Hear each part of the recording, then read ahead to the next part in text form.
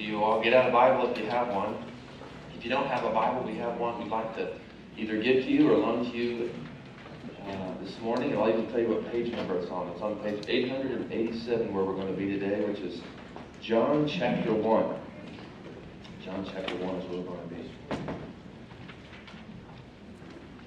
Hope everybody's doing okay this weekend.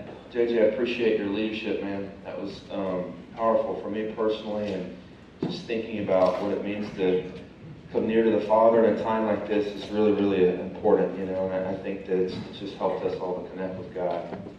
This is a big weekend, right? It's big in the sense that it's long. It's a 3-day weekend for most of you. Also yesterday, if you are into sports, was a huge day. I mean, huge day for the year. You know what I'm talking about. International Bacon Day. My sport, I meant like the gun, hunting, sport. Isn't that disgusting? All of that. Did you know that yesterday was really actually is recognized as International Bacon Day? Who in here likes bacon? Yeah, see, I knew I loved you all. I love bacon. And I'm just thinking to myself, like, if I could figure out a way to wrap coffee in bacon, I would, like, be in heaven, because I love coffee and bacon. I know it sounds really healthy. Also, football was yesterday, if you're into football, which I enjoy watching it myself, but unfortunately I didn't get a chance to watch any. But I did see that Rob's team's alma mater did lose. Auburn lost yesterday. And I also saw, for those of you that are into fashion, that the Oregon Mighty Ducks had a new uniform. Did y'all see those new uniforms? I'm trying to connect with those that aren't into sports, that are into fashion. You should. They're really, really exquisite. It's been a big weekend. You know, it's interesting as we talk about what makes this weekend big and important. It's really a matter of perspective, right? If you're into football, yesterday was a huge day, especially if you love college football. I know J-Dub, he loves college football, and so I look forward to Tuesday and hearing him telling me all the things about it that he likes. But some of you aren't into football, maybe you're into bacon. You like it. It's a matter of perspective, right? And so what we're doing here at this time is we're trying to help you see Jesus for who he is. We're trying to give you the perspective that God gives us through his holy word for who Jesus is. And there's no pressure from us to you to do anything other than just consider who Jesus is. We've begun this series called Retrace, where we're taking another look at life with Jesus Christ. And last week I asked you, what if we all went back to retrace how we got to our understanding of who Jesus is? What if we took another look at life with him? Some of you love Jesus and you gladly follow his way, and you look forward to opportunities to get to see him more clearly. Others of you are skeptical about Jesus. You might respect him as someone who was a good leader, did some good things morally. But maybe there are some of you here, I know this to be true, that are skeptical. You don't believe what we proclaim, and that is that Jesus is God in the flesh, and that through Christ there is peace in this life and in the next, and peace with God the Father. But would you retrace how you got to where you are in your understanding of who Jesus is for the sake of taking another look at Jesus? Well, here we find ourselves in John's Gospel. And in this series, what we'll be doing is just walking through the story of Jesus as revealed in the 4 Gospels. And we have a story here that's given to us by John. Now, the Gospel writer, John, is one of the 3 men who walked most closely with Jesus. Most scholars believe this is who is responsible for these stories in this gospel book. He's selected a large number of available signs about Jesus. So as we do this series, I'm going to give you a little context to help you understand what's going on in these gospels. And his purpose in this gospel is to bring his readers to believe that Jesus is the Messiah, the anointed one, the Savior promised by God throughout the Old Testament, and specifically in the prophets, among the prophets. And what John is wanting to do is he's wanting his readers, those that read it for the first time and those that have read it since then, including us today, to experience eternal life in Christ. So here we are in John chapter 1, and we're actually going to be focusing on verse 35. I'll make mention of some verses prior to that for context. But a number of things have happened already in the life of Jesus. He was born. That has to happen for life. He grew up, he was tempted, he did not sin, he was baptized. And then he begins as a man near the age of 30, 3 years of public ministry. Now this is a remarkable thing about Jesus. His public ministry was only about 3 years. So if you're a skeptic and you're in the room, could you just for a minute consider that he is uniquely different than every other leader that has ever existed, in that he was public in his work for 3 years, and yet his work has impacted every area of our culture, every area of science, of medicine, of art. And Jesus, the man, is a significant historical figure. Of course, our claim is that he is God. So we pick up in John chapter 1 at the place where Jesus calls his very first disciples. And in the end, what I want to do is ask you two questions. We've got some work to do to get there, but the two questions are this. What do you want? And secondly, who should you bring? So here we are in John chapter 1, starting in verse 35. Would you stand to your feet as we read these passages together, just out of respect for God's word? John chapter 31 is where we'll be. The next day again, John was standing with two of his disciples, and he looked at Jesus as he walked by and said, "Behold, the Lamb of God." The two disciples heard him say this, and they followed Jesus. Jesus turned and saw them following and said to them, "What are you seeking?" And they said to him, "Rabbi," which means teacher, "where are you staying?" He said to them, "Come and you will see." So they came and saw where he was staying, and they stayed with him that day, for it was about the 10th hour. One of the two who heard John speak and followed Jesus was Andrew, Simon Peter's brother. He first found his own brother Simon and said to him, "We have found the Messiah," which means Christ. He brought him to Jesus. Jesus looked at him and said, "So you are Simon, the son of John. You shall be called Cephas," which means Peter. May God bless the reading of his word. You may be seated. So verse 35, it says, the next day, again, John. Well, again, sort of indicates that something has already happened between John and Jesus. John has actually already seen Jesus. And the scripture wants to put this in history. This is a talk about days and the next day and all that kind of stuff. So we see that John encounters Jesus in the verses just prior. But before we read those, you might ask, well, who is this John? Well, simply, John is a man raised up by God to prepare the way for the Messiah. Many people looked at John. Some of the religious leaders looked at John and tried to figure him out. He was a curious kind of a fellow. They tried to figure him out, and they would ask him, "Who are you?" What we see in verse 26, just a few verses prior. John answered their question. "I baptize with water, but among you stands one who you do not know, even he who comes after me, the strap of whose sandal I am not worthy to untie." John has admitted there is one who's coming after him that's greater than he is. And on this day, just prior to the verses that we have in mind, John actually sees Jesus. Look there in verse 29. The next day he saw Jesus coming toward him and said, "Behold, the Lamb of God who takes away the sin of the world. This is he of whom I said, after me comes a man who ranks before me, because he was before me. I myself did not know him, but for this purpose I came baptizing with water, that he might be revealed to Israel." And John bore witness. "I saw the Spirit descend from heaven like a dove, and it remained on him." He's talking here about the time that he baptized Jesus. Verse 33, "I myself did not know him, but he who sent me to baptize with water said to me, He on whom you see the Spirit descend and remain, this is he who baptizes with the Spirit. And I have seen and have borne witness that this is the Son of God."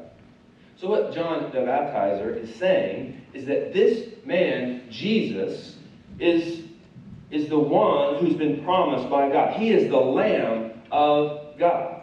So in our passage, John is hanging out with his two disciples, Andrew and another one that's not named. And Jesus comes in view. And John says to his two disciples, hey, there he is again. Behold the Lamb of God. This is the one who's come to deliver. He's the rescuer. He's the anointed one. He's the sacrifice. Now, this notion of a Lamb of God would have been significant to those that had any knowledge of what went on in the Jewish religion, because sacrifices were made to Yahweh. That's a really simplified version of what happens in much of the Old Testament, the sacrificial system. But to help you understand, these sacrifices were made in a way the blood shed by these animals covered up people's sins. Well, here, what John is saying is, here is the Lamb of God. Not a lamb for God, but a Lamb of God. This is one sent by God as a sacrifice for people's sins. Verse 37. The two disciples heard him say this, and they followed Jesus. Now, we might quickly glance over this verse as if it wasn't a big deal, but this is huge. It's uncommon for any rabbi, teacher, to tell two of his disciples to go follow another teacher. Very uncommon. And what it showed was that John really did understand Jesus to be his superior. Oftentimes we know talk is cheap, right? Yeah, Jesus, he's a big deal. No, but he's saying, no, he's such a big deal, I'm going to allow my life to be altered and send two of the people that follow me to Jesus, to follow Jesus. So here these two men are, Andrew and this other person. They come to Jesus. Jesus looks at them, verse 38, and he says this, what are you seeking? And they say to him, Rabbi, which means teacher, where are you staying? Jesus asks, what are you seeking? And what he's asking here is, what do you want? The implication is that Jesus wants to know what they expect to receive as his followers. And they did not understand fully who he is, which is one reason why John mentions that they call him Rabbi, teacher. They didn't understand fully who he is, but they trusted John the Baptizer, and they had heard that there would be a Messiah come. John the Baptizer says, this is the Messiah, and so they go, they follow Jesus. His first conversation with them is him asking, what do you want? What do you expect will happen when you follow me?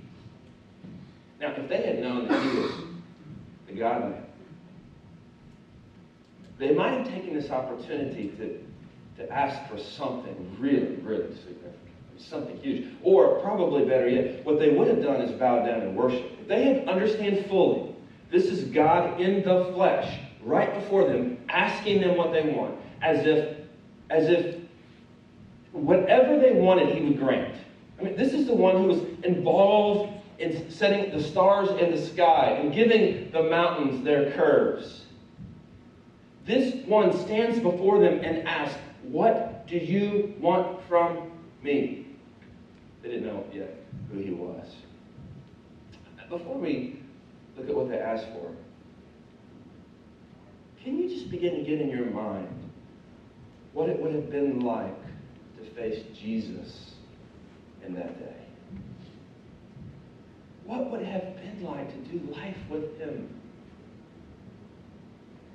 I imagine that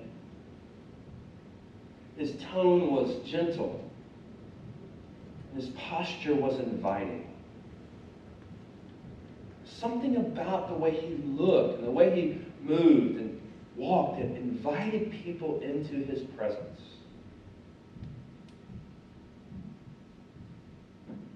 Do you remember what it was like the very first time you heard the name of Jesus? This may be helpful as we retrace to discover how we got to where we are in our understanding of who Jesus is. Where were you? How old were you when you first heard about this man by the name of Jesus? Maybe you first heard from your parents or a grandparent. Or maybe you can remember back to that time when you as a child attended a church. And although you didn't understand what was going on totally, but you remember them talking about Jesus. What did you think of Jesus?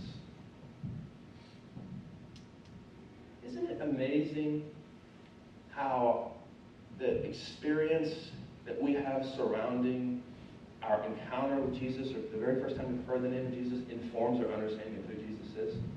Like if you heard about Jesus in a church that was really, really about rules, then your experience of Jesus is largely about rules.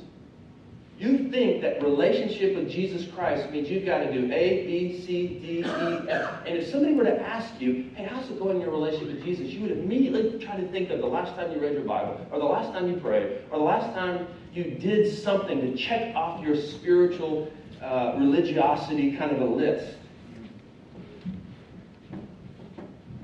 Or maybe your experience of Jesus is that he's so loving and tender. He's almost weak because your first encounter of him was through like a grandparent. The most influential person in my life is a grandmother of mine who's passed. She was a weak, feeble. She suffered as a child from polio, and so she always carried a cane, and she may have weighed 105 pounds. Maybe. She was, but what I recognize is that sometimes I can remind myself that yes, Jesus is nurturing and he's caring, but my experience of Jesus through her has been very much like tender and gentle. But for some of you, that's become like Jesus is soft and not capable of carrying with you whatever you have going on in your life. What's your experience of Jesus been like? Maybe your experience of Jesus has been through someone who claims to follow him, whose life is an absolute mess, who shows no sign of them actually being affected by the relationship with Jesus Christ. But they follow him, but they're just as unethical or evil or immoral as anybody else. Maybe that's why you've rejected Jesus.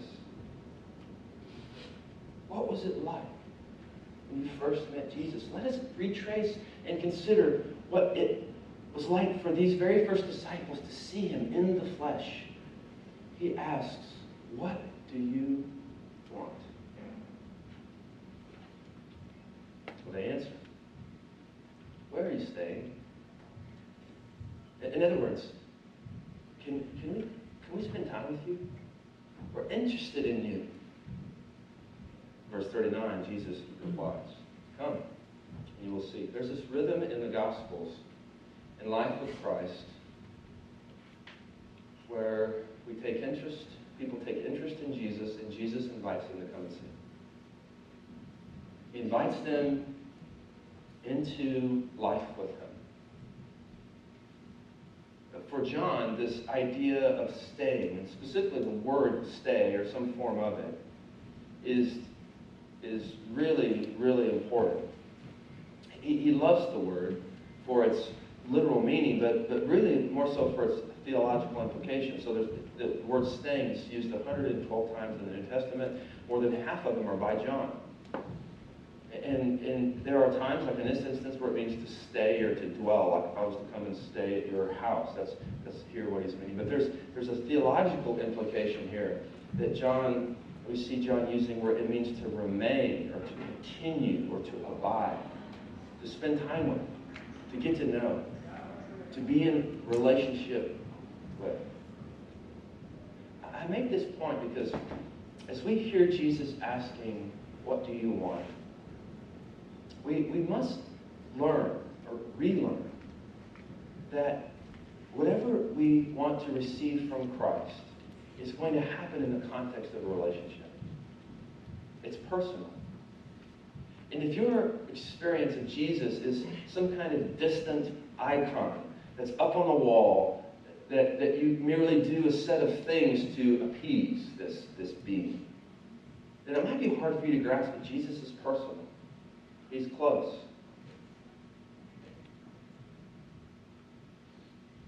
it's not uncommon for a disciple to stay with his rabbi or his teacher.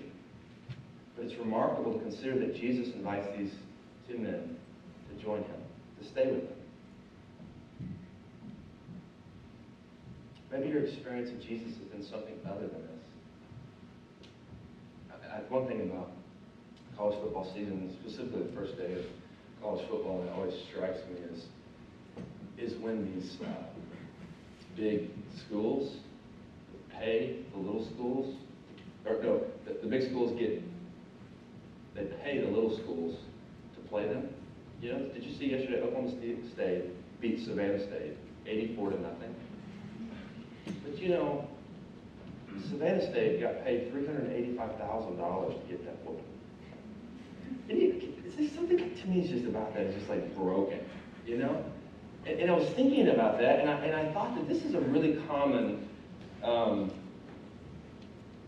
sort of illustration of how people relate to Jesus. It's kind of like, well, Jesus is kind of like that big guy who uses me to make himself look good, but I get a little something out of it. But really, at the end of the day, Oklahoma State doesn't care about Savannah State, right? All they want to do is make themselves look good, and they are going to smash these other guys, and they give them a little, so here's some change. But really what they've done is they walked away going, yeah, I am awesome.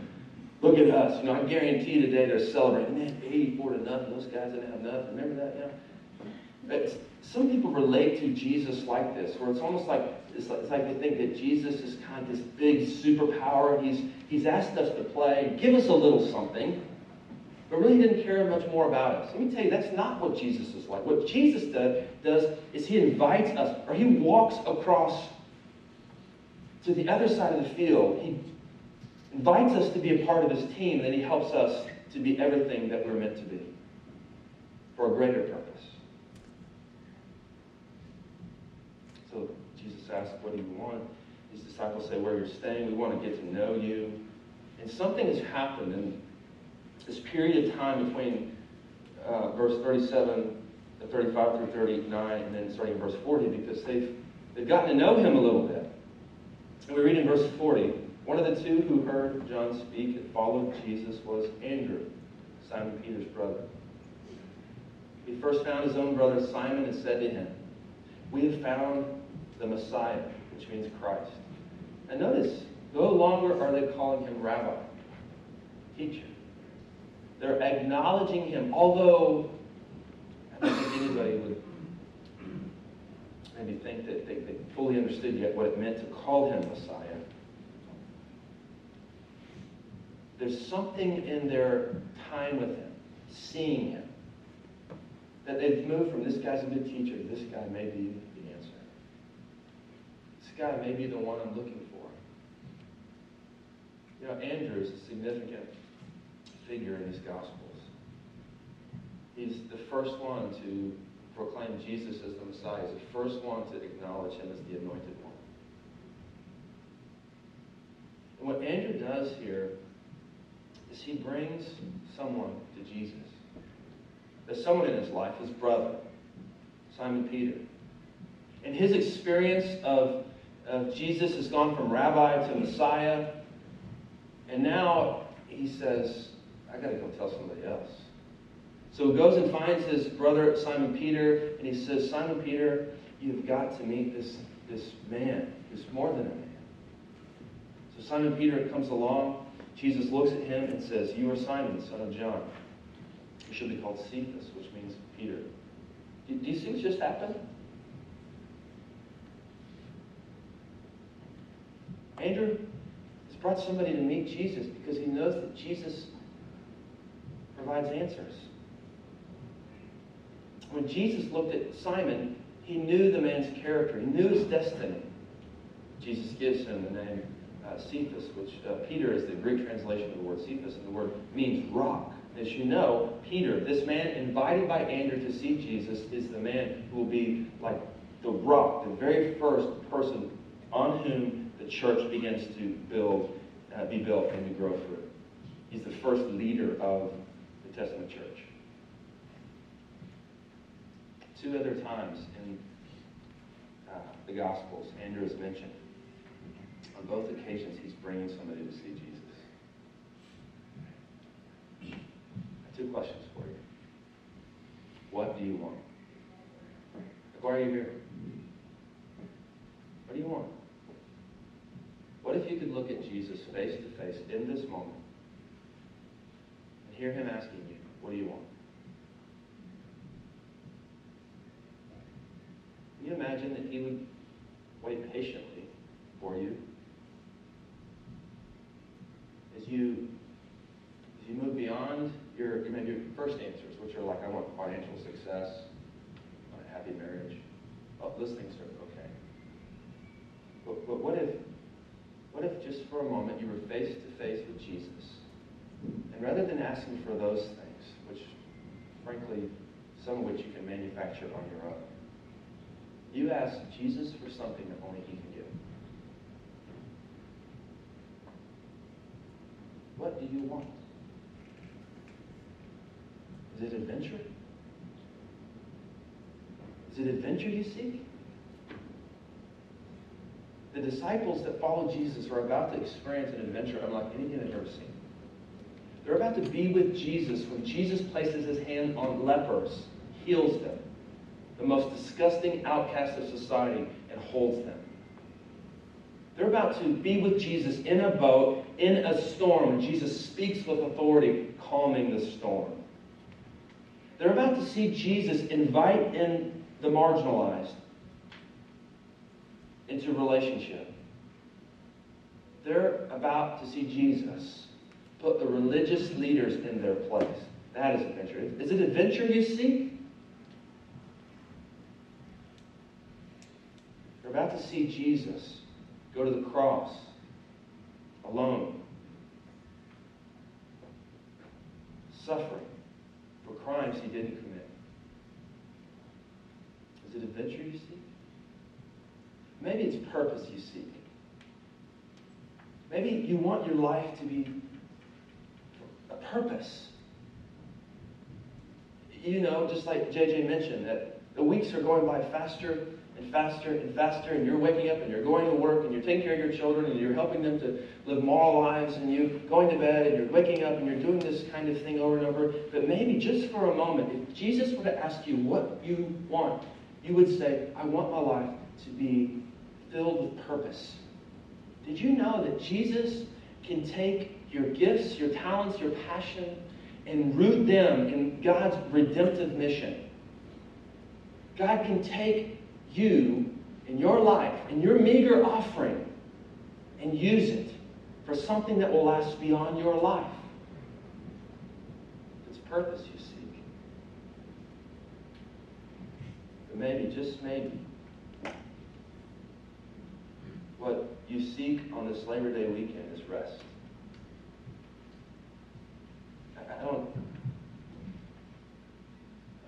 Certainly rest physically is important. But maybe when I say rest, what you feel is the need for rest for your soul. Maybe, for whatever reason, you go about your days just on the verge of panic. Just stressed out and anxiety. I've been there. I know the feeling. Maybe if you could look Jesus in the eye and answer the question, what do you want? You would answer, I want rest for my soul.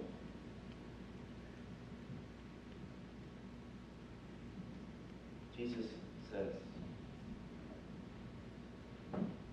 come to me, all who labor and are heavy laden, and I will give you rest. Take my yoke upon you, take away upon you. Learn from me, for I am gentle and lowly in heart. You will find rest for your souls. What do you want? You'll never find rest outside of the kind of rest that Jesus offers.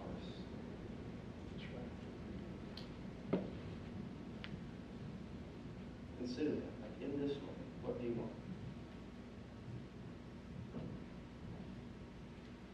take 60 seconds, bow your head, and consider that question. If you are here and you're journaling, you're taking notes, then just maybe write the answer to that.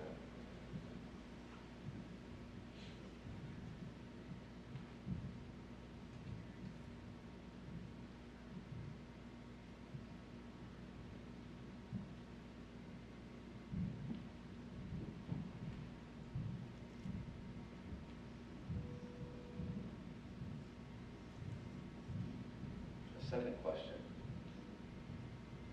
Who should you bring? There's a rhythm in the Gospels where when somebody meets Jesus, they truly encounter him as Messiah. They go and they tell other people and invite them to see this Jesus. For some reason in our church culture, it's become a little more like, okay, now that I've met Jesus, I got to go and learn everything that there is to know about Jesus so that I have all the right answers about Jesus. And then once I get to that place of spirituality, then I can start telling people about Jesus. But it's just not the way we see it in the Gospels. You know, those of you that are the youngest in your faith, you're the most, frankly, the most capable of inviting people to meet Jesus. There's no offense to those of you that are really solid and follow Jesus for a long time, but just the way it is. Who should you bring? Oh, God forbid that we ever say, yes, Jesus, I'll take the adventure, I'll take the purpose, I'll take the rest, and I'll take it. But what if we were, as we're receiving from Jesus, inviting others to receive also? Who should you bring? What's the name of somebody in your life that you should bring to Jesus? You say, I don't know what to do, I don't know how to do it. Just tell them what God has done in your life. What God is doing in your life. What Jesus has done to provide life. What do you want?